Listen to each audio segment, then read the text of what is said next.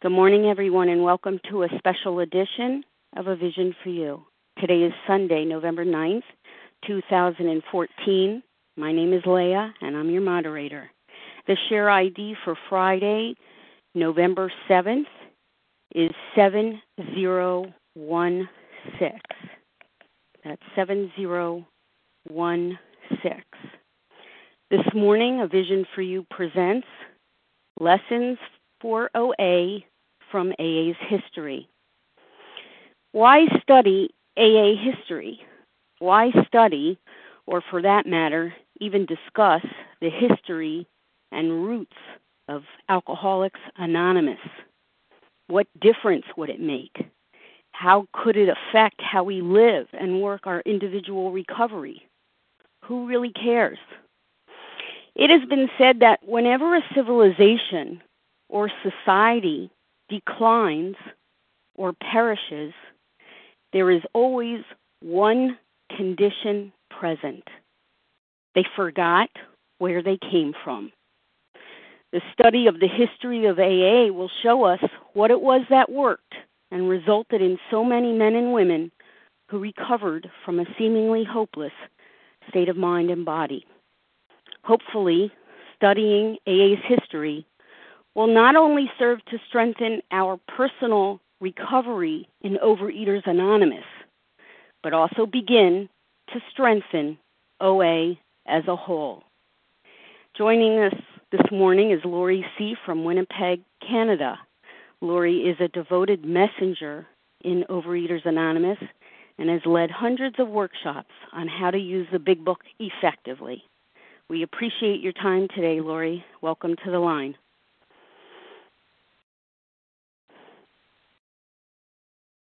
I'm now unmuted, so I'm on now? Yes. Good morning. Okay. I think the hundreds is a little exaggerated. I've done a number of them, though, but thank you for the opportunity to share. Good morning, everyone. I'm Lawrie. I'm a compulsive overeater. I've been lucky enough to have been taught a method of approach to the Big Book that has given me recovery for over 21 years.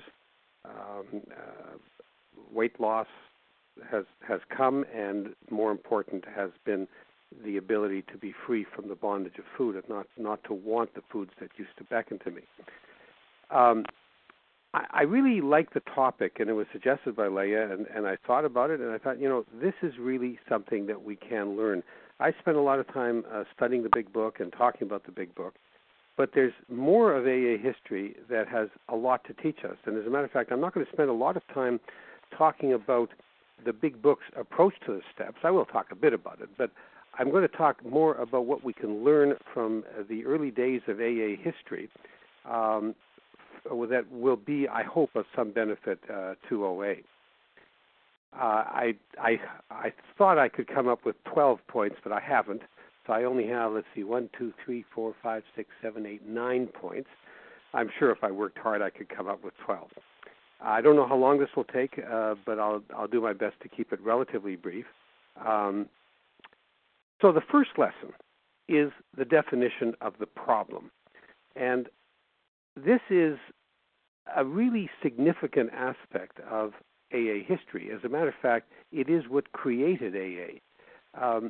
Until the problem was defined well and defined by Dr. William Silkworth, who was a neurologist and psychologist who treated Bill Wilson, the co-founder of AA, until Dr. Silkworth described it, alcoholism was a mystery to almost everyone because no one could explain why, after rational discussions about alcohol, alcoholics continued to drink. And no one could explain why alcoholics couldn't stop once they started. And it was Dr. Silkworth who really broke the code and described the problem of the alcoholic. And I think that it applies to the compulsive eater, at least my experience certainly shows that it applies to me. Dr. Silkworth was able to describe it in ways that grabbed the imagination of Bill Wilson and thus allowed his desperation that was created by this sense of the description of the problem to the despair that he needed in order to grasp the hope that what became the 12 steps gave him. So let me just go back. I mean, I've talked a lot about this sense of what Dr. Silkworth has said in other discussions on the Vision for You and in other areas of what I've written and spoken about. But it is a really simple concept. For reasons unknown, addicts, alcoholics, Dr. Silkworth described, and addicts has been sort of extrapolated for many other addictions, have something wrong with abnormal with their body and something abnormal with their minds. The thing that is abnormal about their body is that they can't stop once they've started. Whatever it is that they indulge in, their bodies react abnormally. Normal people do not react that way. Normal people know when they've had enough, or their bodies know when they've had enough. Normal people can overindulge and then not want any more afterwards. But the addict, at certain times, and it usually gets worse as time goes on, experiences moments when he or she cannot stop once the indulging has started. And that is proven to me and to my satisfaction by the experience of me and of hundreds and maybe thousands of people I've spoken to in OA, and the many, many people I've met in AA and NA and SA and all kinds of other EA and all kinds of other addiction programs. Once they start, they can't stop. Oh, sure, there are times when they've been able to say, I won't, I can stop. Times when peer pressure has made it difficult for them to go on. But if they've experienced moments at which the stuff is being ingested and their mind is saying, I've got to stop, I've got to stop, I've got to stop, and they can't stop. I've experienced that so many times in the past, where the hand is bringing food to my mouth and my mind is saying, just the next bite, that'll be it, just the next bite. And the hand keeps bringing the food to the mouth. This abnormality is, there are all kinds of discussions and explanations of why it occurs, metabolism and fat cells and,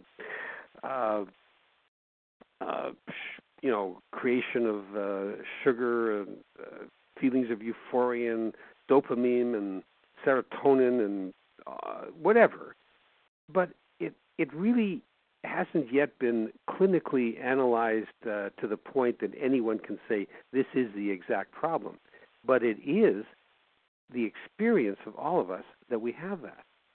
Dr. Silkworth acquired that understanding by looking at the alcoholics he treated. He treated, there was 20,000 alcoholics in this time at the Towns Hospital in New York. And he kept trying to understand how they were different.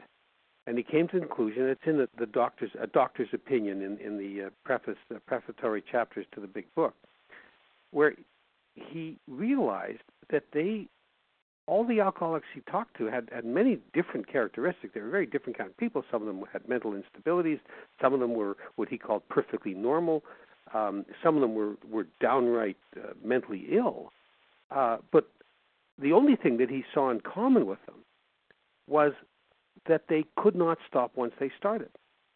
And then he devoted himself to trying to persuade them not to start, because clearly if you didn't start, you wouldn't have this abnormal craving that he called it, the phenomenon of craving, the existence of craving. If you didn't have that craving, then clearly you wouldn't continue on. And what he discovered was this other problem, that people whom he would call alcoholics couldn't stop from starting. They had something wrong with their mind. They kept finding excuses for going back to what they absolutely knew would hurt them, which is something that normal people don't do either. Normal people, if they have abnormal parts of their bodies or bodies that don't function normally or that don't function in ways that are healthy to them, they stop the activity that creates the bad parts. People who are allergic to peanuts, people allergic to shrimp, don't eat shrimp, don't eat peanuts. Why would they eat anything that hurts them? People who are celiac don't eat gluten. Why would they do it? My daughter discovered after a long series of tests that she's allergic to, I can't remember, I think it's fructose, not sucrose, not glucose, but just fructose, and that she's lactose intolerant. She doesn't want to eat those things. She knows the pain that will be caused to her if she eats things that contain those ingredients. Any normal person would do that. But Dr. Silkworth discovered that after explaining and going through the experience of these alcoholics and proving to them, to their own satisfaction, that they should not start, that they could not have one drop of alcohol before their body starts to develop these cravings, kept seeing these people come back after having been dried out, after having had time to make certain that the body wasn't saying more. They were all dried out. Their bodies didn't need any more alcohol. Kept seeing them come back year after year because they couldn't stop from going back. And the reasons for that were all kinds of different reasons. It wasn't necessarily that they felt pressure or that they felt lonely or angry or tired, or that they were thirsty or hungry. It could have been the simplest thing. And Bill Wilson's experience in his own history of knowing that he can't drink and being involved in a business venture where he knew that if he took so much as one drink, he had signed a contract that he would be out of this real opportunity to get out of the debt that he and his wife Lois were in, yielded really to, liquor comes around, a jug of whiskey comes around, he says, no, I'm not drinking, comes around again, I'm not drinking, comes around a third time, and the guy says, this is from, I don't know, Tennessee, sour mash, it's good stuff, okay, I'll have some. Well, what's the reasoning behind there? Where's the moment of forethought or rational thought? None whatsoever. And this is true for me. In my days of compulsive eating, I gave myself permission for reasons that were absolutely absurd. Sure, there were times when I gave myself permission because of all the bad things that were going on in my life. Frankly, because of the good things that were going on in my life. I would celebrate with food as well as commiserate with food. But I would have excuses that were absolutely ridiculous, like it's whole grain, or it's natural, or it's organic, or they made it for me, or people are looking at me, how can I say no?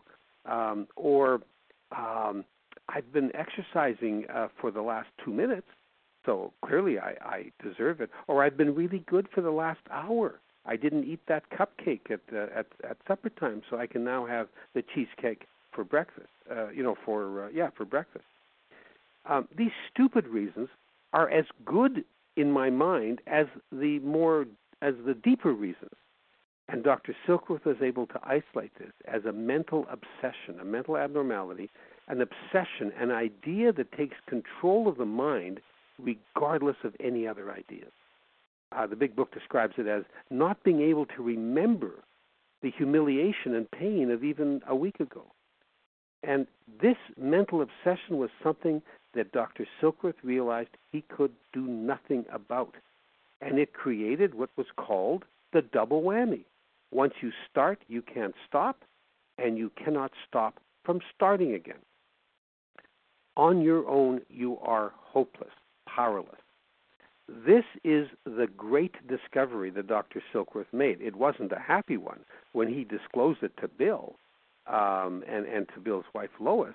His solution was to lock Bill up, because if Bill wasn't locked up, Bill would decline into alcoholic insanity or die. Because Dr. Silkworth couldn't cure Bill. He couldn't help Bill.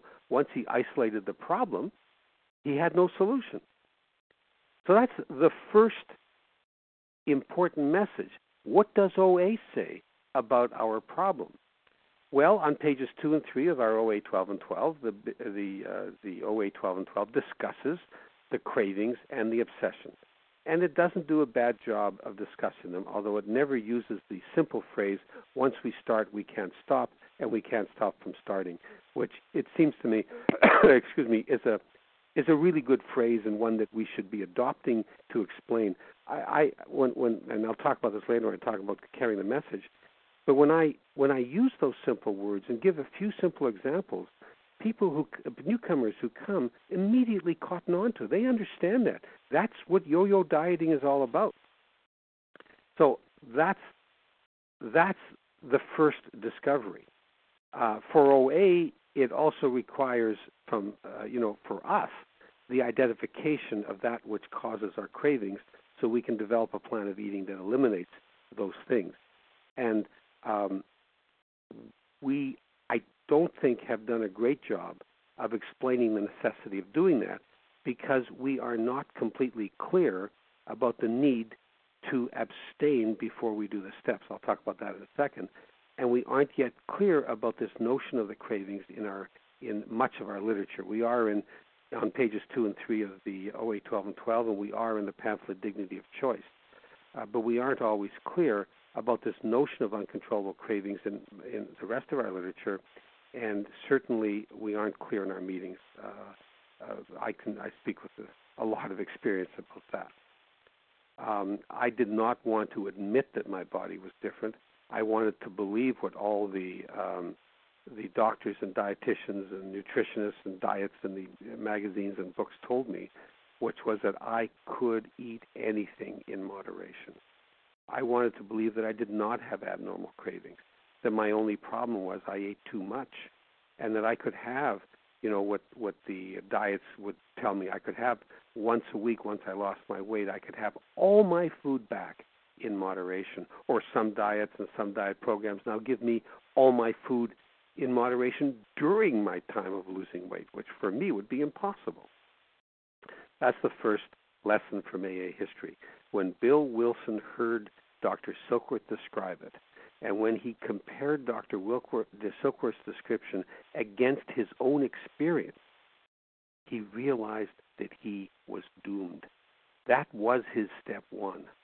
And the importance of that step one is that unless we are absolutely despairing, unless we feel absolutely powerless, we will not take up the steps. We won't look for help other than in ourselves. We will hang on to the sense of control, of self-control. And for OAers, we are surrounded by people, so-called experts, who tell us that self-control works. And it does for people who don't have our problem. There are all kinds of people who benefit from good diets, who can eat something, but not all. I know people who have lost weight simply by eliminating foods that they know they can't eat, and their minds don't send them back. And I've met people who say, you know what, instead of a full, 2 scoops of ice cream, I'll cut down to 1. And they lose weight because they've just cut down on their caloric content. They don't seem to have the problem I have, which is that once I start eating ice cream, I can't stop eating ice cream. And so the defining of the problem is so important, because it leads us to the kind of solution. So the despair is essential, and that was the first major discovery that AA history has to give us. The second comes from Ebby Thatcher's visit to Bill Wilson when he brought him the message that became the 12 steps. Well, actually, there are a couple of things that Ebby taught Bill at that moment, not all of which Bill learned at that moment, so I'm not going to do this. I'm not going to talk about everything. But the thing that Ebby brought to Bill was a simple sentence when Bill offered him a drink. Ebby was a man known to Bill since childhood as being an alcoholic. Bill once said, I heard, if I ever get as bad as Ebby, I'll have to stop drinking. And yet Bill was, at that moment, much worse than Ebby. Ebby came over, Bill offered him a drink, and Ebby said, I'm not drinking. I'm not drinking. Those simple words. there was something about his eyes Bill saw. Bill realized that Ebby was not tempted by the alcohol.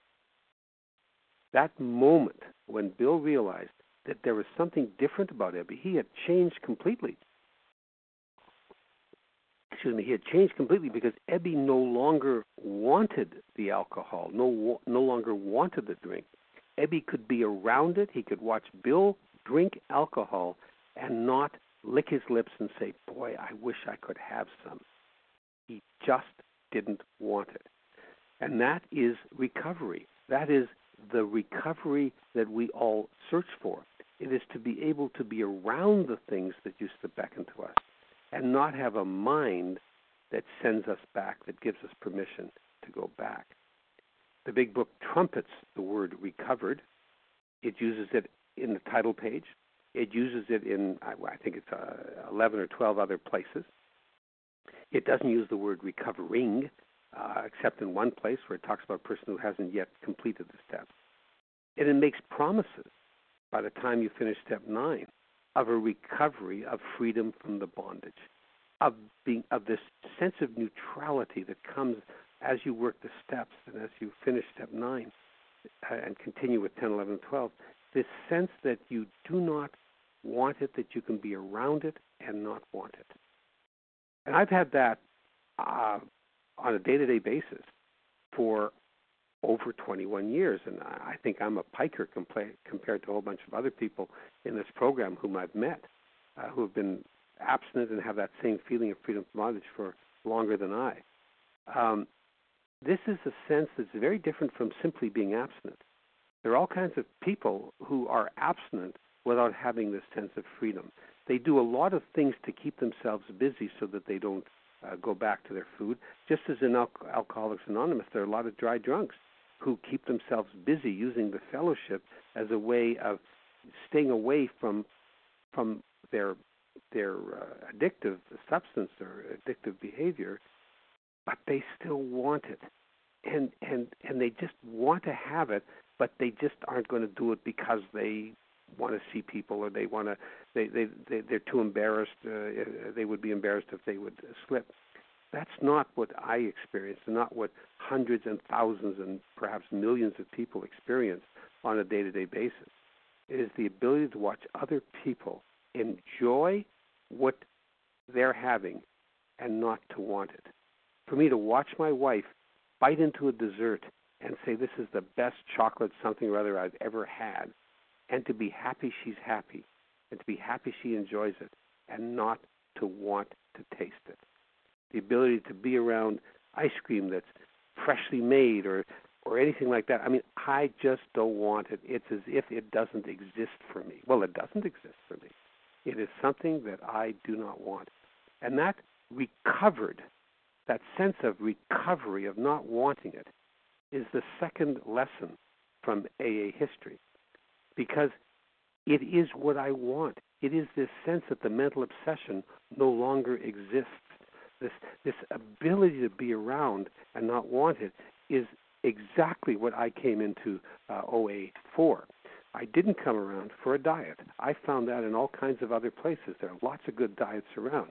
What I came for was this sense of not wanting it. And I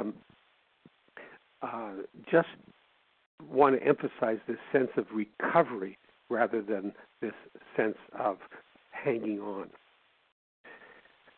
The third thing that we have to learn from AA history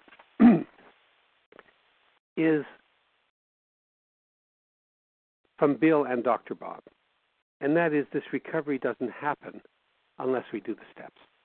For us, it may happen for other people in other ways, but for people like us, the only way we have found to get that recovery is to find spiritual relief, to find a power greater than ourselves that restores us to sanity. What is sanity? It is being able to look at foods that I know are my trigger foods and not want them. That's sanity. Why would I want anything that kills me? Just as my daughter doesn't want things made out of fructose, and people who have peanut and shrimp allergies don't want to eat things with shrimp or peanuts in them. That's sanity, and that's what a power greater than myself has restored me to. Now, there is no way that I would want to have and find a power greater than myself to restore me to sanity if I didn't know, A, that I was insane when it comes to my addiction, and B, that I was hopeless on my own, that I needed something outside of myself. So I have hope. I have despair from the double whammy. I have hope from looking at other people who have recovered and have what I want, this ability to be completely neutral. And then I am told by those people, do the steps, do the steps, do the steps. It is the only way that we have found we can do it. And the AA history shows that very, very well. If you look at Bill's story in the first chapter of the big book, you'll see that it was only after he did the steps and was halfway through step 9 that he actually experienced this profound spiritual experience that he called. He says it comes to most men and women gradually, but for him it was sudden. That he experienced that and was lifted into a new dimension. He no longer wanted to drink, and he had that for many, many years until he died. Dr. Bob experienced it in another way. When Bill visited, found and met Dr. Bob and spent a lot of time with him, and they talked about these steps. They weren't 12 at the time, but the steps. Dr. Bob, they loved it, and they talked, and they helped each other out, and they kept each other from drinking. But when Dr. Bob went on his own to a medical convention, he got stinking drunk. And there's a wonderful story. It's found in AA Comes of Age, where he comes back from this convention. He's drunk. He's picked up by his nurse, and Bill and Ann, Dr. Bob's wife, discover that Dr. Bob has to do an operation in 3 or 4 days, and no one else can do it, and it's important for him to do it. And Bill, they tried different remedies. They did lots of coffee and sauerkraut and tomato juice, I think, were the things of choice. And I'm just reading from Alcoholics Anonymous Comes of Age, page 71. We got Bob back home into bed. Right then we made an alarming discovery. He had to perform a certain operation that only he could do. By the way, he was a proctologist. That meant that he operated literally from behind. And, the thought of a drunk doing that is just really scary. Anyway, the deadline was just 3 days ago. He simply had to do the job himself. And here he was shaking like a leaf. Could we get him sober in time? Ann and I took turns around the clock trying to taper the old boy off. Early in the morning of the operation, he was almost sober. I had slept in the room with him. Glancing across toward his bed, I saw that he was wide awake, but still shaking. I'll never forget the look he gave me as he said, "Bill, I am going to go through with it." I thought he meant the operation. "No," he said, "I mean this thing we have been talking about." Then he says, Ann and I drove him to the hospital at 9 o'clock. I handed him a bottle of beer to steady his nerves so he could hold a knife, and he went in. We returned to the house and sat down to wait. After what seemed an endless time, he phoned all had gone well. But after that, he didn't come home for hours. Despite the awful strain, he had left the hospital, got into his car, and commenced to visit creditors and others he had harmed by his behavior. He did the steps. That, to the time of his death 15 years later, Dr. Bob never took another drink of alcohol. So it was the steps that helped Bob. It wasn't the fellowship that Bill brought him. It wasn't the love that Bill gave him, or Ann's love, his wife's love. It wasn't writing, journaling, meetings. I'm trying to remember the abstinence, sponsorship, a plan of action, whatever the other tools are. It wasn't anonymity. It had nothing to do with that. It was the steps. The steps gave him recovery. And that is the third lesson from AA's history. You got to do the steps to recover. And we've lost a lot of that, both in OA and according to Joe and Charlie, my mentors, in so many ways. I've never met them, but they certainly have mentored me through their talks. According to them, in AA as well, that the 12-step fellowships have become a comfortable place for people to go and to get comfort and to get love and understanding beyond their wildest dreams, right? But but that the steps are not emphasized as they used to be. I hope that's no longer true in AA. Joe and Charlie certainly had a tremendous influence on AA, and I hope that's less and less emphasized in OA, although there are meetings where that happens. I know that, where people just don't talk about the steps. They talk about tools, they talk about all kinds of other things, but they don't talk about the steps as the program of recovery. I mean, what is the purpose of every OA group? To carry the message, and the message is of the steps to the compulsive eater who still suffers. So that, to me, is the third major lesson to be learned. You have to do the steps. And the fourth from AA history is very clear. No matter how you do the steps, if you do them quickly, honestly, and intensely, you will recover. And that, to me, is essential to know. I am a big book thumper. I believe that the big book has all kinds of great messages for working and directions for working the steps, and I do workshops about that, and I've developed a whole way of working the steps based on the directions of the big book. I know they work. I've seen them work in others. There are all kinds of people I've met all over the world who have used the big book to recover. But Dr. Bob didn't use the big book to recover. Bill didn't use the big book to recover. And until the big book was written 3 or 4 years after these guys recovered, people didn't use the big book to recover. They used all kinds of different ways. Bill had his methods. Dr. Bob had his methods. When Dr. Bob schooled other people, they developed their methods. There was Clarence in Cleveland and Bill D. and I don't know, all these other guys who were members of what had not yet then been named Alcoholics Anonymous. They followed generally 6 steps, and they were steps that were taken from the Oxford groups, 5 of them. I can tell you, you can find them on page. Let me just find it. I think it's 260. 262 and 3 of the 4th edition of the Big Book, and page 292 of the 3rd edition. And this is the story called "He Sold Himself Short." And they're in other places in Alcoholics Come of Age. You can find them as well, but they're as well described. Complete deflation, that's step 1. Dependence and guidance from a higher power, that would be step 11. Moral inventory, that'd be step 4. Confession, step 5. Restitution, step 9, and continued work with other alcoholics, step 12. So 1, 4, 5, 9, 11, and 12. Those were the 6 steps, not necessarily in that order.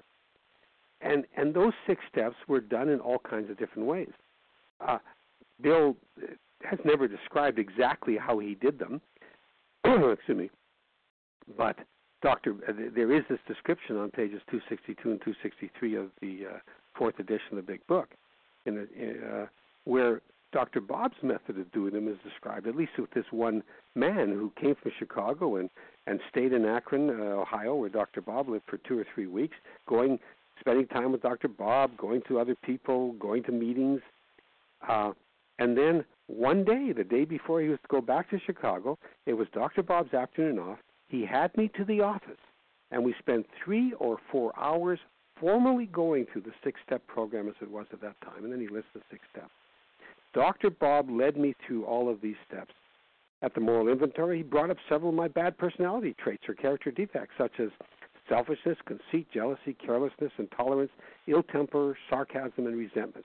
We went over these at great length, 3 to 4 hours, great length, and then he finally asked me if I wanted these defects of character removed. When I said yes, we both knelt at his desk and prayed, each of us asking to have these defects taken away. This picture is still vivid. If I live to be 100, it will always stand out in my mind. It was very impressive. And I wish that every AA could have the benefit of this type of sponsorship today. Dr. Bob always emphasized the religious angle very strongly. I think it helped. I know it helped me. Dr. Bob then led me through the restitution step, in which I made a list of all the persons I had harmed and worked out the ways and the means of slowly making restitution. So this man did the steps and made his list at step 8 and was on his way to doing step 9.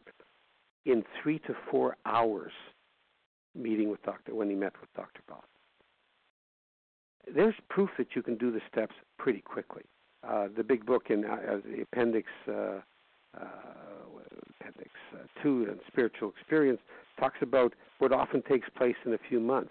You can do the steps quickly, and there are many different ways of doing it. There's a back to the basics movement in AA, and I believe also some in OA. Well, it's named in different ways, where you can do the steps by attending particular meetings where you formally do the steps in a 6-week period. It obviously works for people. And so the fourth lesson, the fourth lesson is you do the steps intensely, honestly, and quickly. And you find a way that works for you. It's all about action and not about thinking. It's not about waiting for something to happen to you. It is doing what has to be done to get the spiritual relief that you need. And it's all, and this action is essential. And for people in OA who have been couch potatoes, whether they eat too much or too little, their bodies don't move around a lot. These people need to understand that sitting around waiting for something to happen is not going to give them the relief they need. It's action. And how you do the steps is less important than whether you do the steps, than the fact that you do the steps. The first time I worked the steps, and I relapsed for over a 6 or 7 year period before I finally found the way of doing the steps that made sense to me. I learned how to develop a plan of eating that got me abstinent. But the first time I did step 4, I didn't do it the way I've now been taught and that I now think is a wonderful way of doing it. I did it in a kind of a different way. But I met with my sponsor, and it took about 8 hours when I met with him, and he led me through the kinds of things that I would normally now find in my own step 4 because of the way I now do step 4. It didn't matter, though. He led me through those things. He pointed out defects of character in me that I couldn't see when I did the step 4 the way he suggested I do it. I now find my defects of character becoming much clearer now that I know how to do step 4 in a different way. But he led me through it in his own way, the way he had been taught. He was in AA as well as in OA, the way he had been taught. And as he led me through that, I had this sense of where I had gone wrong, and I began to realize where I could make amends. And when I made amends, my spiritual awakening came, and my freedom from the bondage of food came. Sadly, the reasons I relapsed had very little to do with that one moment of recovery. It was that I thought I could now go back and eat all the foods that I had given up, because now I could listen to all the dieters who told me that I could have my only problem was moderation. And I did not accept for 6 or 7 years the notion that there was something wrong with my body or abnormal about my body and that I couldn't eat certain foods.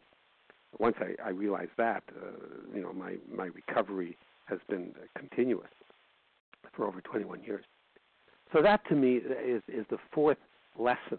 You do the steps, and it doesn't, you do it in a way that makes sense to you, and I like the big book way, but you do it and you just persevere. And no matter how you do it, if you've done it honestly and intensely and quickly, you will recover if you do it, if you take the action.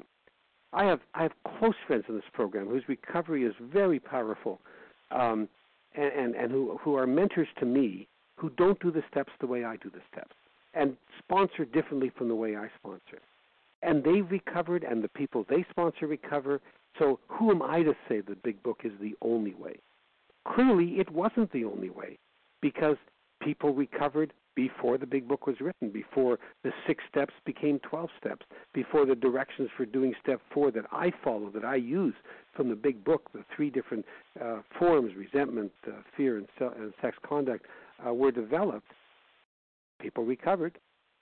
And people can recover in 3 to 4 hours if they had someone as charismatic as Dr. Bob to take them through the steps. I mean, it's very rare to find someone who has that charisma, who can affect you so powerfully with his personality. But if there were a Dr. Bob around, and you meet him, and he or she says to you, "We can do the steps together in 3 to 4 hours," and you follow that person blindly and just surrender to that person's approach and just do what that person tells you to do, assuming that person has that recovery that you want, you will probably find the same recovery that people found from Dr. Bob. So that's the fourth lesson. The fifth lesson is you have to carry the message. You have to carry the message. You have to carry the message. That is what Step 12 is all about. You cannot keep what you have once you've recovered unless you give it away. And you have to work your ass off to give it away. You have to do whatever is necessary, whatever is required of you. You cannot rest on your laurels. You cannot stay put. You must do whatever you can to carry the message. And that's the other thing that all the people I respect who do the program differently from me have in common with me, is that we do whatever we can to help other people to carry the message. And sometimes we certainly don't succeed, but if that's not important. Step 12, having had a spiritual awakening as the result of these steps, we try to carry this message to the compulsive eater who still suffers and to practice these principles in all our affairs. We have no time to waste. You know, Clancy, the great AA speaker, he calls alcoholics pukes, and he says, you got to spend time with the pukes outside of yourself so you don't spend any time with the puke inside of yourself. And that is the fact. We suffer from this disability. Our mind will always bring us back to the food or to the things that used to beckon to us. Alcohol in Clancy's case and in Bill's case and Dr. Bob's case will always bring us back if we don't think of others and think of ourselves. So this is not a self-indulgent program. It's not even selfish in the normal sense of the word selfish. It's selfless. It's all about helping others. The Big Book talks about our job now is to be of maximum usefulness to others. We cannot hesitate to carry the message. And the AA history shows that, because AA history starts not when Bill recovers, which was sometime in December of 1934. It starts when Dr. Bob recovers, which he attributed to June 10th of 1935, and certain research seems to show was June the 17th, 1935. But at any rate, it was at that moment, because it was at that moment that Bill's message that he carried to Dr. Bob took root. And there were now two people, and AA was now formed. Now, what impelled Bill? Well, Bill tried to carry the message for 6 months to dozens of people in New York, and he would take them out of the missions and out of the drunk tanks and whatever they were called then, and preach at them. And I'll talk about that a little bit later, about his preaching. That's another lesson, is how to preach or how to carry the message. But Bill could not get one of those people sober, and horrible things happened. He took them home. He would feed them, so he wouldn't feed them. Lois would feed them. His wife Lois would feed them. But these guys would all go back to drinking, and one of them committed suicide in Bill's and Lois's house. One threatened Lois with a butcher knife. One stole Lois's fur coat, the only thing of any value she had to buy alcohol. And he was sitting around with Lois, and according to Lois, she told this to a number of people, and I absolutely believe her. Bill was sitting around after about 6 months of saying, I've got to give this up. I haven't been able to keep one alcoholic sober. And she looked at him and she said, yes, you have. You're sober. And that moment when Lois told Bill that he was sober, and Bill began to realize what kept him sober was that he was helping others without success, but he was helping them. That was a major moment in AA history. And it was carried through when Bill found himself with a missed business opportunity alone with very little money at the Mayflower Hotel on May the 11th, 1935, where the gay sounds of the bar. Hello?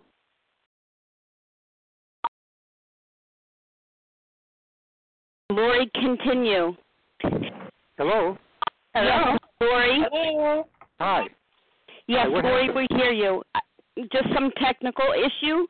You were at where the gay sounds of the bar. That's where. Fine. Okay, good. That's where I was. Okay, Yeah. good. Thank you very much. Where the gay sounds of the bar. Thank you. Right. Apologize for the Okay. technical issue.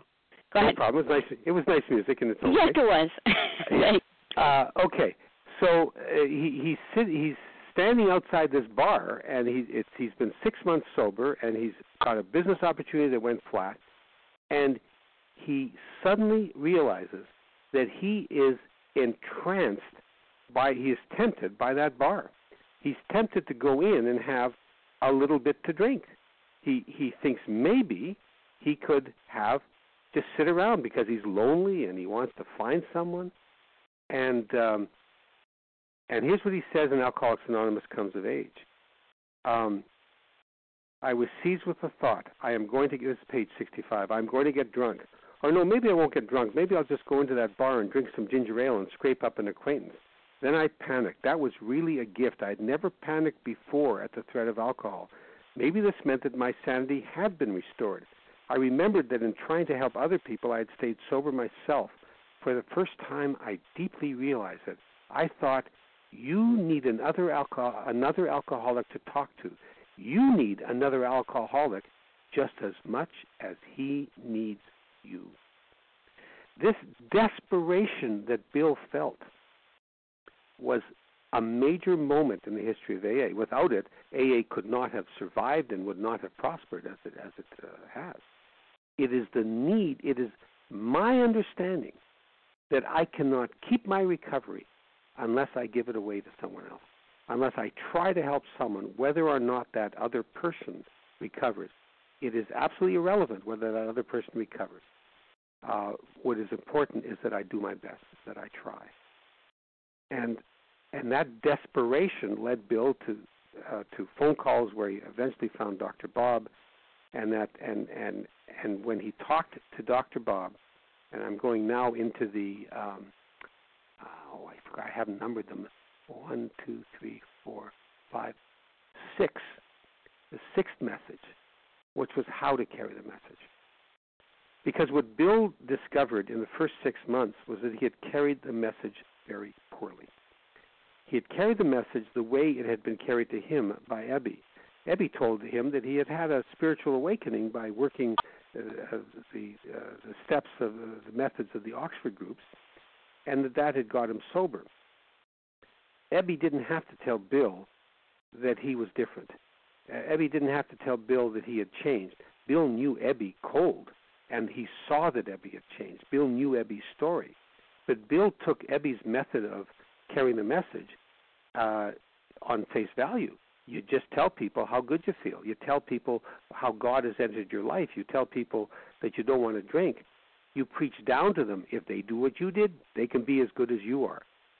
It was when Bill was feeling very desperate and feeling that he had not succeeded that he went to see Dr. Silkworth.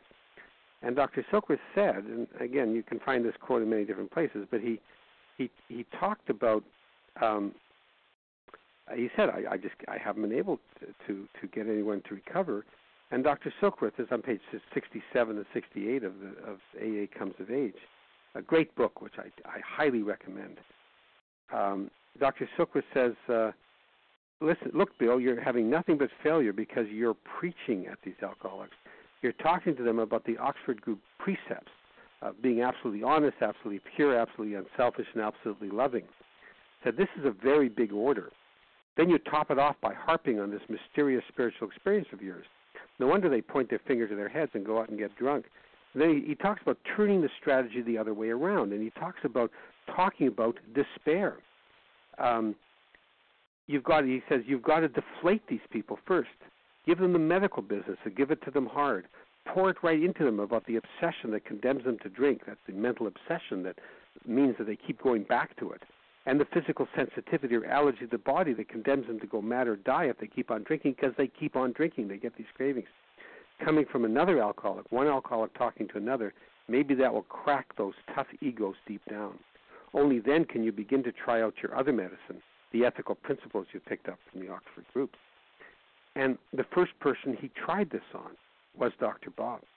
And he talked about that. So he when he talks to Dr. Bob, he tells him his experience. He says, this is what happened to me. And Dr. Bob kept saying, yes, I'm like that. So and Bill says on page 70 of 80 Comes of Age, it wasn't any spiritual teaching of mine that got Dr. Bob. It was those twin ogres of madness and death, the allergy plus the obsession, that triggered him into a new life. It was Dr. Silkworth's idea, confirmed by William James, a great book that William James wrote, that struck him at great depth. He goes on, he says, you see, our talk was a completely mutual thing. I had quit preaching. I knew that I needed this alcoholic as much as he needed me. This was it. And this mutual give and take is at the very heart of all of AA's 12-step work today. This was how to carry the message. The final missing link was located right there in my first talk with Dr. Bob. So we must carry the message, and then we have to talk about how we carry the message. And Bill learned that the way to carry the message is to tell your story in ways that they will understand whether or not your story is their story. And if they do see that your story is their story, they then understand the double whammy. Bill says in a pamphlet, Three Talks to Medical Societies, he says, in fact, we aim to produce a crisis to cause them to hit bottom, as AA say. And I may say that, that you talk about people lifting the bottom. You hit your bottom when you stop digging. And you can reach your bottom, as I did, before you become 400, 500 pounds, or you can wait until you become 400 or 500 pounds. It doesn't really matter. But at any rate, of course you will understand, Bill goes on, that this is all done by indirection. We never pronounce sentences, nor do we tell any alcoholic what he must do. We don't even tell him he's an alcoholic. Relating the seriousness of our own cases, we leave him to draw his conclusions. But once he has accepted the fact that he is an alcoholic, and the further fact that he's powerless to recover unaided, the battle is half won. So you talk about the allergy of the body, the obsession of the mind, the double whammy. Can't stop once you've started, can't start from starting. As the AAs have it, he's hooked. He's caught as if in a psychological vice. If the jaws of it do not grip him tightly enough at first, more drinking will almost invariably turn up the screw to the point where he will cry, enough. Then, as we say, he's softened up. This reduces him to a state of complete dependence on whatever or whoever can stop his drinking. He's in exactly the same mental fix as a cancer patient who becomes dependent, abjectly, hopelessly dependent, if you will, on what you men of science do for cancer. And then this sentence comes that I think is one of the great sentences. Better still, he becomes sweetly reasonable, truly open-minded, as only the dying can be. So how to carry the message? We have to engender despair and hopelessness. We have to explain from our own experience so that there's identification. A, that we were hopeless, and B, that even though hopeless, we have recovered. That message of hopelessness on our own and recovery through the steps is how to carry that message. And, Dr. Bob says in his last major talk, he says, in my mind, the spirit of service was of prime importance. The spirit of giving, and I talked about carrying the message, was of prime importance, but I found that it had to be backed up with some knowledge in our subject. I used to go to the hospital and stand there and talk. I talked many a time to a chap in the bed for 5 or 6 hours. I don't know how he ever stood me for 5 or 6 hours, but he did. We must have hidden his clothes.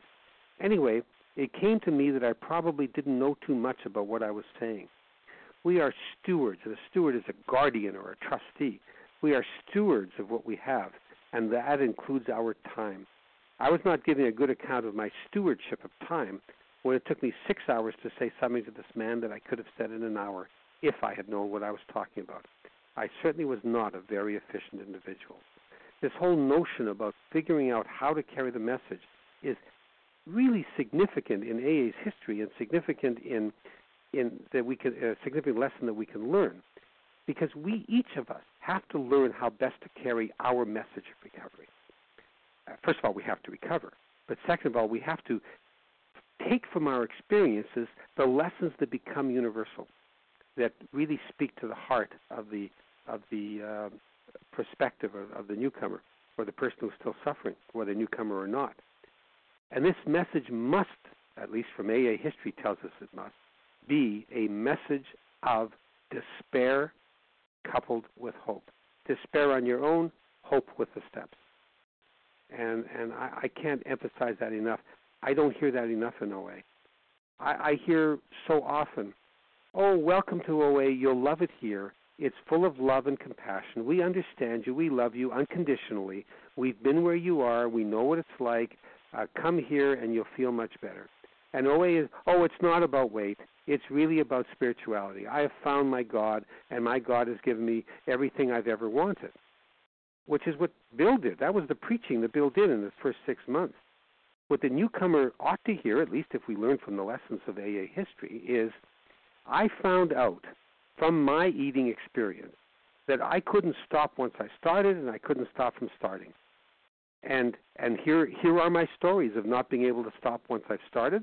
Here's my eating history. Here's all of the excuses I used to give myself for going back to the food. So I was hopeless because I was caught in a vicious circle. Because if I can't stop once I've started, and I can't stop from starting, I'll always yo-yo. I'll be abstinent for a little while, and then my mind will somehow persuade me to go back. That's my experience. If the person is a compulsive eater, is an addict, as I am, that person will ultimately say, yes, that's me. I'm like that too. And then they'll say, and then I can say, and what I have now is completely different. I can be around foods and not want them. That's the miracle. I can watch other people enjoy them and not want them. I can be in a restaurant where the chef has just concocted the world's greatest recipe and then died. And it'll never be known, and this is the only sample of it, and not want to eat it. Because I have recovered using the 12 steps. And I recovered finding a spiritual awakening through the 12 steps. I have found a power greater than myself that has restored me to sanity. So that is the despair and the hope. That's steps 1 and 2. And that AA history has to teach us.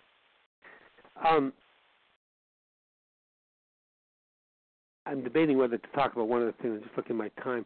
I want to talk a bit about another aspect of AA history, which actually I hadn't written down, so I've now got 10 rather than 9, and that is the power greater than ourselves. AA was founded by Christians. Bill became a Christian after he had his spiritual awakening.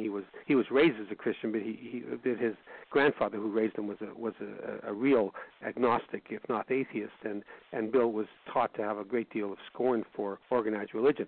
But he became quite religious within the Oxford groups. Dr. Bob was a deeply religious man and never stopped being religious. Bill almost converted to Catholicism, but decided it would not be a good idea as the co-founder of AA to show that kind of conversion. The lesson, though, comes when Bill writes the 12 steps, creates the 12 steps as he's writing the big book, brings it to AA meetings, the one in New York, where there are a whole bunch of agnostics and atheists. And his original writing of the 12 steps has people kneeling to say prayers. And it just says God. And the atheists and agnostics kept saying, you can't do that.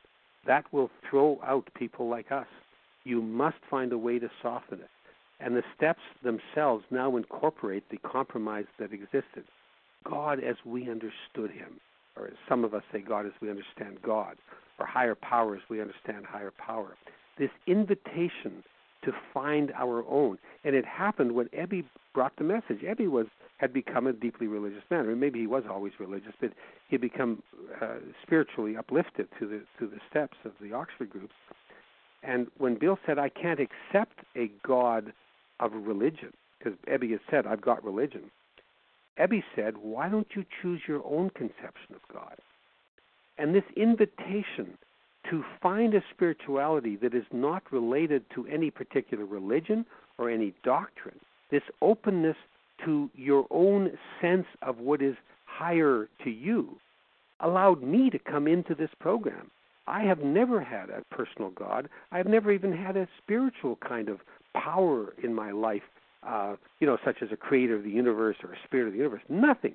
No sense of that. But what I do have are some things that are more important to me than I am.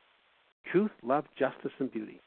And these became my higher power. They're very abstract concepts, and the directions I get from them are the directions of sort of the goal that I want to follow, the path I want to follow, rather than being pushed from behind or given advice or impetus by a power that somehow exists in the world. I don't believe truth, love, justice, and beauty have their own separate existence at all. They're abstract concepts.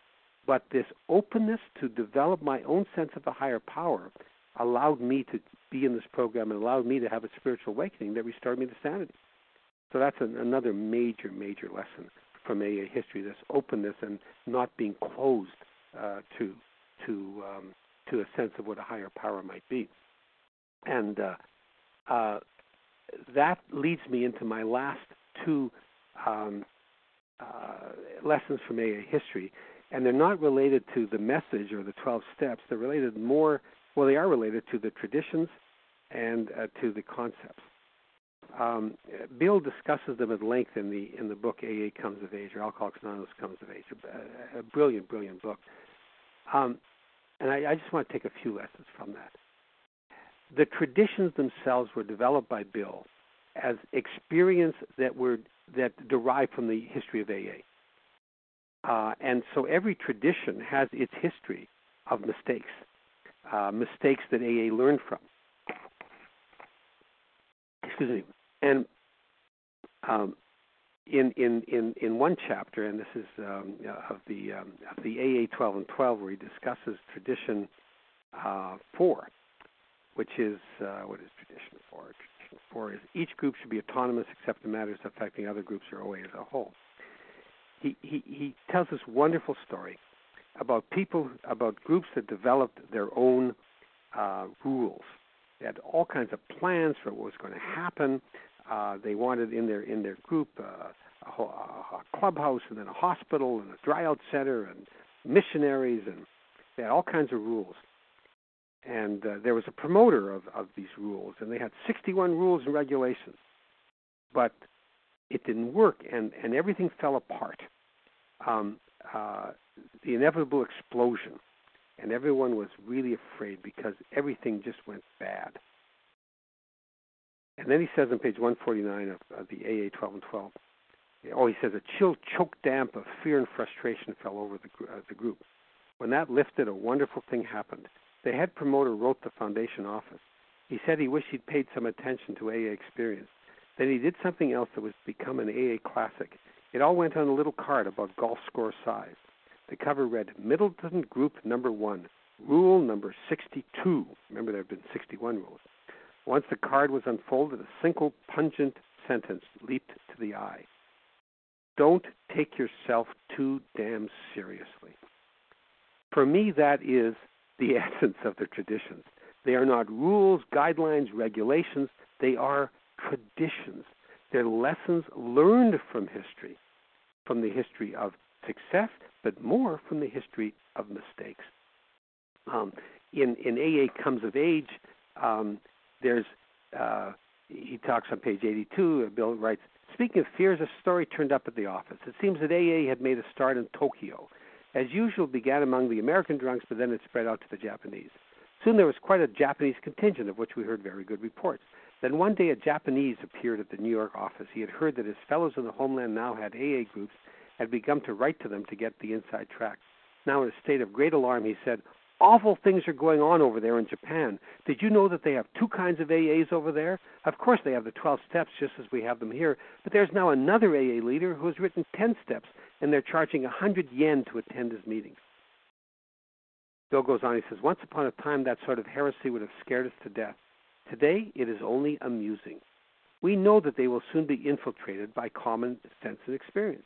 They will find that nobody can professionalize AA's 12th step, and the elder who means well and does badly will bend his ways. He will finally see that alcoholism is a quest for survival in which the good is sometimes the enemy of the best, and that only the best can bring the true good. I must make my amends here. I've told this story wrongly. I just reread this, and I used to say AA writes back and says, well, the truth will out, the truth will be told by experience. I think that's what Bill says, but it's not that they wrote the letter back. They just talk about it. There's no problem. We learn from our experiences, and if we didn't learn from our experiences, how in the world could we make amends? Amends is all about rebirthing ourselves, about being reborn, about changing who we are by looking at mistakes we've made and changing as a result of those mistakes. We don't apply rules backwards and say the rules exist and therefore we must follow them.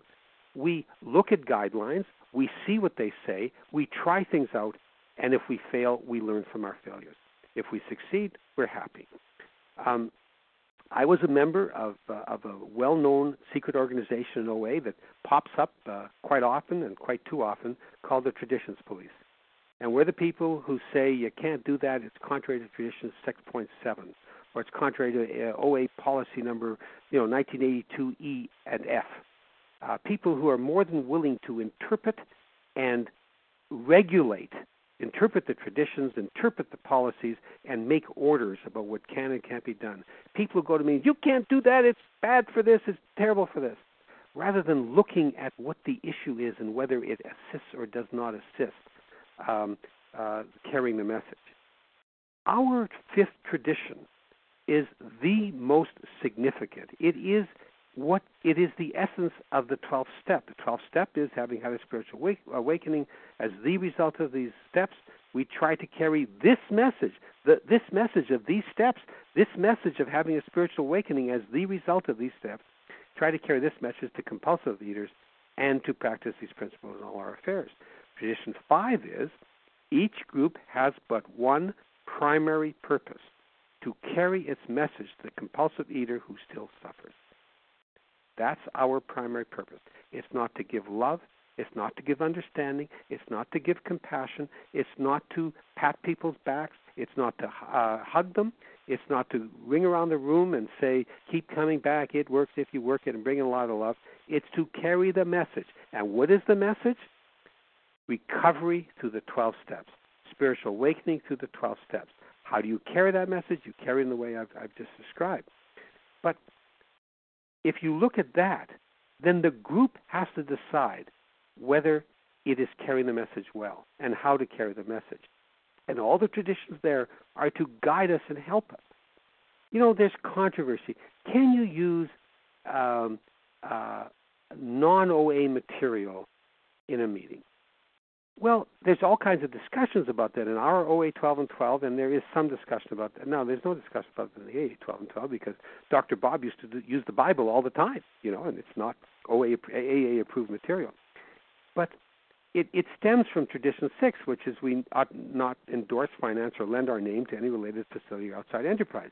So there's all kinds of material that we would not want to lend our name to because we don't want problems of money, property, and prestige to divert us from our primary purpose. Our primary purpose, to carry the message to those who still suffer. So material that is not OA approved is generally material that is external, that is selling something, that is talking about something that isn't part of the 12 steps. Even though it might discuss the steps, it is being sold.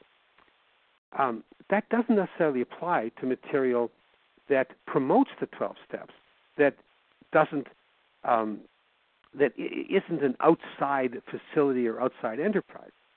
But we read these traditions and we read our rules and we say, you can't do that, when we should be saying, gee, maybe there's a problem, let's look at it, let's discuss it. So I just wanted to put that in there, that traditions are being used in OA as regulations, rules, instead of guidelines. And AA's history, Rule 62, don't take yourself too damn seriously. And the last one comes from the 12 concepts. And I'm just trying to see if I can find them. I should have them somewhere. And I do have them somewhere, just a moment. Specifically, the 12th concept and specifically a subset of the 12 concepts, which is that we reach all important decisions by discussion, vote, and whenever possible, by substantial unanimity. Bill goes at great length in some of his other literature in the just blank the name of the book that he wrote on the 12 concepts. But he writes about the sense of finding unanimity, that sometimes the most important person in the room is the lone dissenter, the person who says this is wrong and let's talk about it and let's really work it through. And then we must carry, and that person must carry the same weight, in fact even more weight, than a bunch of people who all agree with each other. That's why consensus and not majority is important. That's why we should reach substantial unanimity. That's why Robert's Rules of Procedure should not be used in OA meetings, even though we use them all the time in assemblies and in our World Service Business Conference. Robert's Rules of Procedure is a wonderful way of finding the majority concept. It is not a great way of finding substantial unanimity. I've been to too many meetings in which, they're parliamentarians, and you can't do that because it doesn't, this sub-amendment doesn't follow the principles of Roberts and what a sub-amendment should be. Has nothing to do with reaching substantial unanimity. Those of us who have been to World Service Business Conference will know the amount of attention that is paid to form rather than substance. The amount of time that's raised with points of order, that's raised with, is this a proper amendment? Should we go into committee of the whole? How many minutes do we have to talk? Instead of listening to our hearts.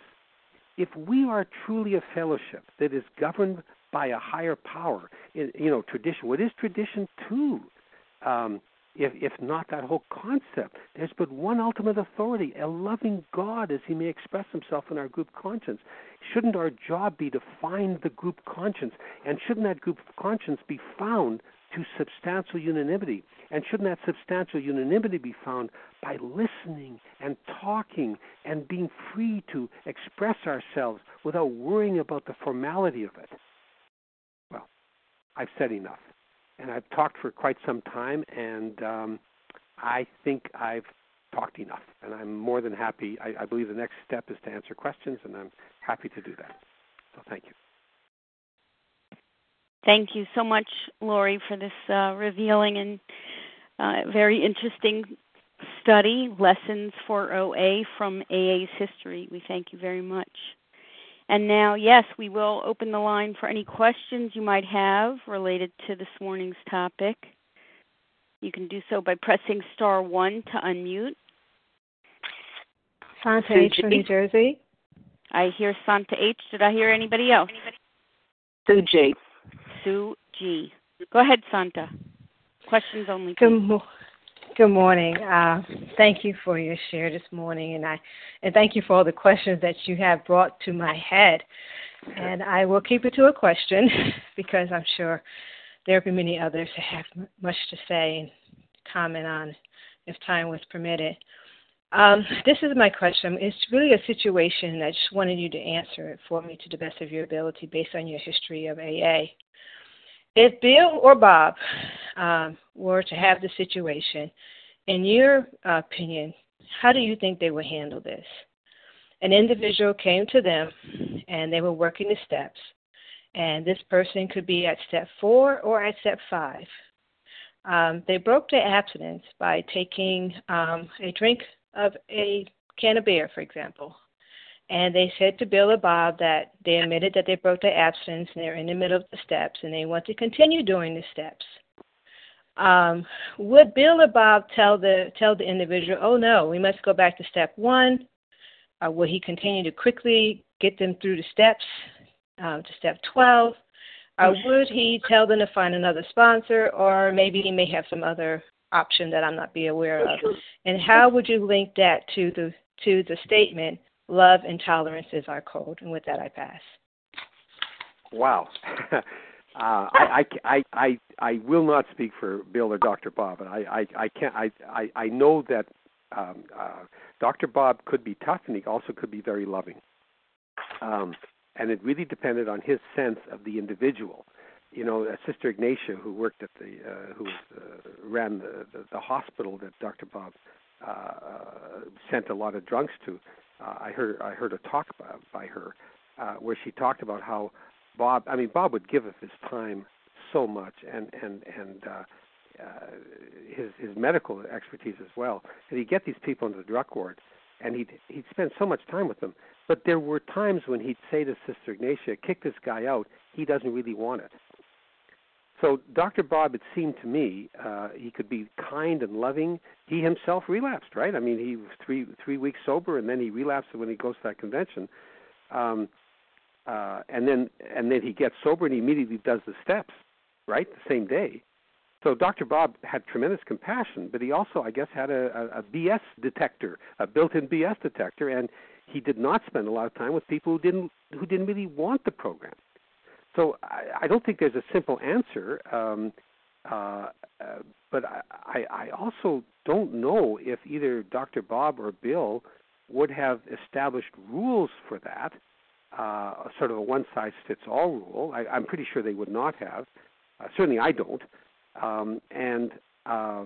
There's another story, and it's in the big book, a story about a guy who kept challenging the higher power business, and that is sober, and people can't kick him out. They want to kick him out, but because he keeps laughing at them in the meetings.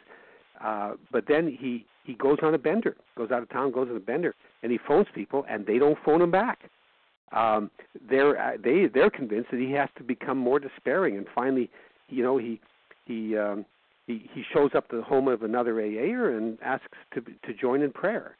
So some people have to be treated really tough, and some people don't. Some people, my own approach to anyone who relapses is, what mistakes did you make? What can you learn from the mistakes you made? How can you prevent yourself from making those mistakes in the past? Let's get you going. Now, I would say my own experience is that if you have relapsed, it takes a little bit of time to have the substance leave your body, and I guess it depends on how much you've indulged as to how long that might take. I certainly wouldn't say to a person who just ate a whole cake or a gallon of ice cream or something like that, let's just get you back onto step 4. I would probably say let's get you a couple of days of abstinence. Let's figure out what mistakes you made. I can talk about that in great detail, but I won't, unless some people want me to talk about how to deal with relapse. But I would say, but let's get you back, onto step 3. Let's say a step 3 prayer, and let's go through let's get you back onto step 4, because let's do the steps quickly. I've seen a number of people who do the steps slowly and end up being told they have to sort of go back to step 1, and step 1 takes them, months and months to complete. I've seen a lot of people continue to go through cycles and cycles of relapse. So I don't think there's a set answer, but I do, and I think that that's really the answer, is that there is no one way of doing it, and one size does not fit all in this program. It all depends on how desperate you are and how willing you are to do the work that's required. And I'll tell you, if someone came to me and said, I had a relapse, I'm in terrible shape, please help me, I would never fire. I'd never have fired that person. I never would. I would say, let's see what we can do. And if that person, I speak also from personal experience. I have a friend who was suffering from tremendous addiction, not in a way, but a drug addiction, and ultimately we helped, and ultimately we stopped helping, and it was stopping helping him that got him to the despair he needed to really go back to his 12-step program. So it all depends on whether you see the sincerity or you don't see the sincerity. But the concept that one size fits all, I think, would be contrary to Bill's and probably Dr. Bob's whole approach to the steps into the program. Okay? Thank you, Santa, for the question. Sue G., your question, please. Hi, it's Sue G., and I have a very big fat question for you, Lawrie. I love your shares, and I'm thinking about AA history, as it applies to OA history, and as it applies to people in general. You can poke as many holes in it as you want. Sue, I can't hear you. You're breaking up. I couldn't hear better? you. Is this any better? Yes. Okay, good. Okay, so I have kind of a big fat question for you, which is you take the AA history and apply it to OA history. What can we learn? What can we learn in a universal way about life and its big concerns from this AA history? And I'm going to make a big fat statement here that I think that, and this is personal, that we have here a universal message that requires terminal uniqueness, that all people, all human beings have an addiction to control and power. And I say this, I'm a recovered person in suburban Philadelphia. I'm also a physician, so I have my orientation. I think that Dr. Silkworth hit on pay dirt when he was talking about the allergy of the body and the obsession of the mind, and that nowadays we have a more advanced understanding of this, somewhat more, which is a miracle, which is that we're filled with neurotransmitters, and all people are vulnerable to many of the same things, that we're not unique in OA, but we need to think of ourselves as unique in order to get better. So I wonder what you have to say about the notion that all human beings have an addiction to control and to power, and other things too, but those are the biggies. And how did the 12 steps, the 12 traditions, the 12 concepts help people with these issues, but especially the 12 steps? And that's my question to you, and I await your answer. Well, Sue, I have no position in outside issues. I can't comment on whether other people have, whether other people who are not addicts all have the same problem. I mean, I live with a woman who is not quite a saint, but she is a person who doesn't seem to have any of the problems I have, any of the problems of control or anything of that sort. So I have no idea whether it's my experience is that it's not universal simply because I live with a person who doesn't have it. There are, I know that there are people in this world who are addicted to things that don't have 12-step programs around them. Addiction to power is, I wish there were a Power Anonymous or something like that. A lot of people seem to be addicted to power, which fits right into the description of the alcoholic in the selfishness and how it works. I think many of us have always felt if you could apply the 12 steps to the world, it would be a better world. I must say, though, that I have friends in OA whose politics is, and recovered people whose spirituality is not in question, and that in certain ways is greater than mine, whose politics, I believe, would create rack and ruin in the world if they were put into practice. And they probably believe the same thing about my politics. So I'm in no position to comment about how the 12 steps could benefit humanity. I can say that they benefit humanity in one way, is that they make me a better person, and making me a better person in some way, shape, or form contributes, I hope, to a better world. But I'm afraid I can't answer your question in the way that I think you wanted me to answer. I don't mean in saying the words you wanted me to answer, but giving the same universal answer. I don't have an answer to that question, and I can only say that my experience is that there are people about whom I can say that they don't need a 12-step program, and who do not have these issues. Now, they have reached their own spirituality in their own way. In the work I do, I've met people who have been abject drunks and abject drug dealers and drug takers, who have found a solution to their alcoholism or their drug addiction, not through the 12 steps. They found them through their own spiritual path, through their own cultures, through their own spiritual path.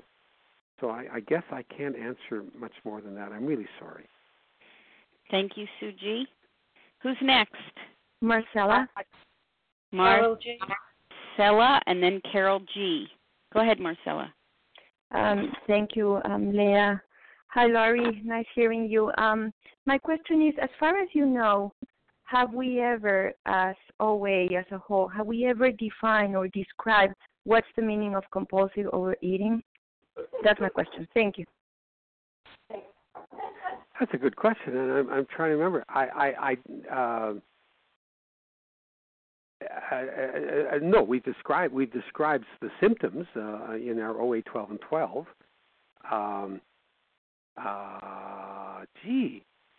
I don't think we've ever defined it, but something is niggling at my mind, and I may be able to come up with the answer as we talk. But at the moment, I don't think we've ever done that. We leave it to ourselves to define it. I wish we would define it only in the sense of defining addiction, what our addiction is. But I'm just trying to think. I'm just going to our website to see if our policies have ever literally described it. But I'll try and answer that question as time goes on while I answer other questions. I hope that's okay. I'm not aware of it. Thanks, Marcella. Carol G., your turn.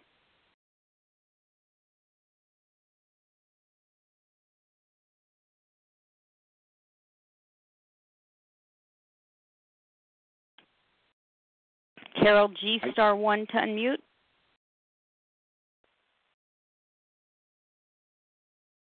Yes, thank you. Thank you, Lawrie. Thank you greatly. I was tuning in intently. It's Carol G. from England, recovered. I do have a question. Hi.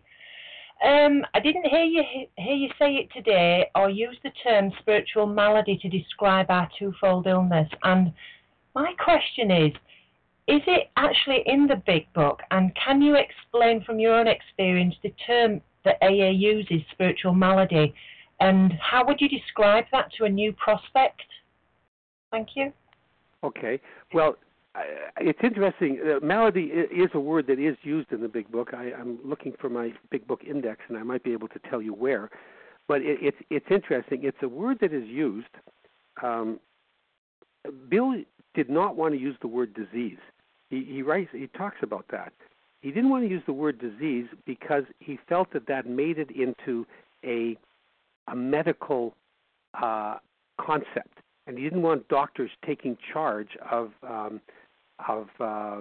the program. So he used the word. Generally speaking, he used the word illness. He uses the word malady, isn't it, in how it works, where it says. No. Yes, that's right. On page 64 of the big book, when the spiritual malady is overcome, it says, we have been not only mentally and physically ill, we have been spiritually sick. When the spiritual malady is overcome, we straighten out mentally and physically. Malady there is a synonym for sickness, and I don't think it's any different from there. And sickness is the illness, and he used the word illness to be distinct from disease. He felt that the word disease implied a diagnosable problem, a problem that medicine could diagnose, and he felt that illness was better described the state of being rather than a definable problem. And I think malady here is simply used as a synonym for illness. So that's my answer. I think I've answered that question. By the way, I am looking at our World Service policy, and I do not see anywhere in our policy that the word compulsive eater is defined. So, okay. Thank you. I hope I've answered that. Thank you, Carol. Who's next? *1 to unmute to identify yourself. This is Judith. Judith. Anyone else? Linda R. And Linda R. Go ahead, Judith. Good morning, everybody. Thanks so much, Lawrie. I'm wondering, Judith R. in Vermont, Do you see this as a twofold illness or a threefold? I think it was cut off, but I think is it a twofold illness or threefold illness? Well, it's a twofold problem that has a third solution. Only in that one section I just read do they talk about being not only physically and mentally ill, but also spiritually sick. It is defined, certainly in a doctor's opinion and the introductory chapters to the big book, as a twofold problem: the allergy of the body, the obsession of the mind, with a spiritual solution. Clearly, though, I mean, we are spiritually sick in the sense that we do not have a higher power to restore us to sanity. So it's an absence. The allergy of the body, the obsession of the mind are the presence of something. The spirituality is an absence. So I don't think it's a significant. I mean, it certainly is it's a threefold problem because we have two negative things that exist in us, and we lack one positive thing that doesn't exist in us. And that's sort of the summary of steps 1 and 2. Step 1 is the despair, the twofold problem, the twofold abnormalities, and step 2 is the solution, the absence. So it is in effect a threefold problem. It is a twofold presence of problem and a thirdfold absence of solution. Good question. May have to amend some of the things I've been saying. But one thing that's important is that the big book describes it as mental and not emotional. And we have in our literature emotional sickness or emotional disease. And I don't think emotional covers as well as mental some of the reasons we have for going back to the things that used to beckon to us. Because I think the concept of, oh, it's organic, so I can have this cinnamon bun, is just pure insanity and has nothing to do with emotional issues. It's just crazy. Or I've been exercising for 2 minutes and so I can eat the cupcake. You know, it just doesn't make sense to me to call that an emotional reason. So that's my answer. Thanks. Thank you, Judith. Linda R., your turn. Good morning, Lawrie, and thanks so much for your service today. I got a lot out of the share today. Anyway, I just wanted to ask you, you were talking about, like, facilitating meetings, you not using Robert's rules and having people, express their feelings and give them more of a forum. I think that's how I perceived it. But my question is, I have found in my experience in the program that many people like to talk a lot, and I've gone to many meetings where there are no structured time, to stop the speaker. And it's been very inequitable, and sometimes tolerance is very difficult when people get up and they talk a lot and they're sharing, things that are really upsetting them or gut-level things or just sharing their experiences. So my question to you is, as a leader or a facilitator of any type of meeting, how do you set boundaries when people talk too much? I just want to say, I do understand, sometimes people do have a need to get things out, and when they're timed, it's not fair. But I'm just asking you, how would you handle that, like when people do speak too long, and as the leader, you have rules and regulations. So I just want to get your share on that. Thank you. It's a great question, and I'll preface it by saying that my first sponsor was, as I said, in AA as well as OA, once said to me, do you know what would happen in an AA meeting if someone got up and said, I've been drunk for the last 6 weeks, but let me tell you everything I know about step 3. He said that person wouldn't get too far in speaking at an AA meeting. I'm not a member of AA, so I've never attended a meeting at which that happened. But my understanding from people I've spoken to in AA is that depending on the relative rudeness of that meeting, that person might be told to shut up or something even stronger than that, or might be visited afterwards and told, why don't you take the cotton out of your ears and put it in your mouth? You have no business talking about anything you haven't experienced, and you clearly haven't experienced anything because you're still drunk. So there's a toughness there that I understand is in a lot of AA meetings that I agree with you is not often found in OA meetings. There are reasons for that, and there are historically significant reasons. We in OA, most of us, are really wounded people, and we're wounded for all kinds of reasons. Those of us who are women, I'm not, but my experience is that many of the women in OA have been really, really pushed around, sometimes physically beaten, sexually abused, and sometimes emotionally abused, either as a result of becoming a compulsive eater, of eating compulsively, or became a compulsive eater in order to stay away from people who would abuse them. At any rate, and women in our society suffer tremendous humiliation from being overweight mostly, but also underweight in some cases, in ways that men, that many men don't. I mean, men can walk around with a paunch and a beer belly and still somehow maintain their self-esteem, but it's much harder for women in our society to do that. So they come into OA really wounded, needing love and understanding, finding it, and God bless us for giving that love and understanding.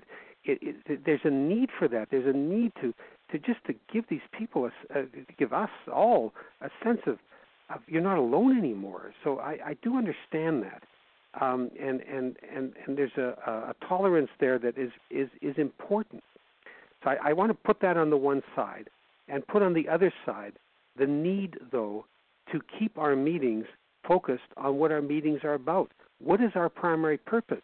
It's to carry the message to those who still suffer, the message of the steps, of recovery through the steps, not the message of love and tolerance unless that's part of the steps, not the message of hugging, not the message of I'll listen to you no matter what comes out of your mouth, but the message of what the steps are about. How do you combine those two? A good mentor, a major mentor of mine in OA said to me, and he knows he didn't make it up, but he doesn't remember where he heard it, and if anyone knows where, please let me know. Words like this. He says, honesty without compassion is cruel. And sometimes, that's the shut up, take the cotton out of your ears and put it in your mouth. Can be honest, but is not compassionate. It can be very cruel. But he says, compassion without honesty can kill. And he was there in our discussions referring to OA meetings where we aren't tough enough at times, where we aren't honest, lovingly honest. I was relapsing this program, as I said, for 6 or 7 years. People would ask me how I was. I'd say fine. They say great to hear you. You talk a lot. We love to hear you talk. You're very eloquent. And I was relapsing. I was gaining weight, and I was turning all kinds of newcomers off because I was talking with great authority about things that I obviously wasn't practicing. And then the shyest woman in the room came up to me at one point. She told me later she had prayed for 3 weeks before she came up to me. And she said, how are you, Lawrie? And I said, fine. And she said, I mean, really? And that gentle but direct confrontation of me caused me to admit complete defeat. I finally said, I'm in terrible, terrible shape. Thank you for loving me enough to be honest with me. So there's an element that we miss, and I always say to people, if you have problems with the meeting, if you have problems with individuals who talk too much or who you think are disrupting the meeting, do a step 10 on them. Do an inventory on your resentment in relation to them, your fears. Make sure that before you speak to them, you are clear in your mind that you're none of your own resentments, none of your own wish to be in charge is there. That it's all with love and understanding for that person and for the meeting and for the message. That's one thing. Secondly, there are different techniques that meetings can have for bringing some structure to them. One of them, and I'm not in love with them, is a timer. But that certainly does work in large meetings. Another of them is to adopt, if it's a large meeting especially, to adopt a method that Roseanne actually, our co-founder, our founder, like the early meetings were lectern meetings, or where people would sit in theater-style rows, and if you wanted to talk, you had to get up and talk. And that often acts as its own damper. People won't, if you go around in a circle, people will share because they'll feel that they have to share. If you force people to, just by the structure of the meeting, to take a positive action, maybe you'll only find people have something to share on a topic. Third is to have topics that are related to the steps and not related to anything else. It seems to me that that's a significant thing. If meetings are there to carry the message of the recovery through the 12 steps, they should be about the steps, or in some way mention the steps or discuss the steps or talk about recovery. They should be about recovery. Whether or not people at the meeting are recovered, they should be about the recovery and not about the problems. And then there's also, if you look on the OA website, you'll see a suggested meeting format. You'll see in that meeting format a paragraph that was put in, a suggested format where it says something like, I, as chair of this meeting, have been delegated by this meeting to have the discretion to say to people whether I think that they're talking too long or talking off topic. And I ask you to accept the conscience of the meeting if I do that. Now that gives some power to people, to chairs, to bring some order. But that's about the last but not least, I would find a way to talk to that person. If I really felt that this person was being disruptive, I would try to find a way through prayer and meditation, through working my step 4, 5, 6, 7, 8, and 9 of them. My 9 would be what to say to them. How can I make amends to them for not having spoken to them in the right way, for not having found the right words? Am I being dishonest by not saying what I should be saying? Or would I harm them further? Or am I harming the meeting by not saying anything? And find a way of talking to that person. I think it's both an individual and a group issue. I would have a group business meeting to discuss the problem in general, not to say we got to talk about X, but not to say I've noticed that our times are sometimes we run out of time because some people talk longer than others at various meetings. I've done that myself, and I wanted to discuss a way of stopping of regulating the meeting in a better way. How can we do this? Those are my answers. Thank you very much to those who posed questions this morning. And, of course, thank you, Lawrie, for your very interesting and helpful presentation this morning. And I'm going to close the meeting in the interest of time now in the way that we always close our meeting from page 164. Our book is meant to be suggestive only. We realize we know only a little. God will constantly disclose more to you and to us. Ask him in your morning meditation what you can do each day for the man who is still sick. The answers will come if your own house is in order. But obviously you cannot transmit something you haven't got. See to it that your relationship with him is right, and great events will come to pass for you and countless others. This is the great fact for us. Abandon yourself to God as you understand God. Admit your faults to him and to your fellows. Clear away the wreckage of your past. Give freely of what you find, and join us. We shall be with you in the fellowship of the Spirit, and you will surely meet some of us as you trudge the road of happy destiny. May God bless you and keep you until then.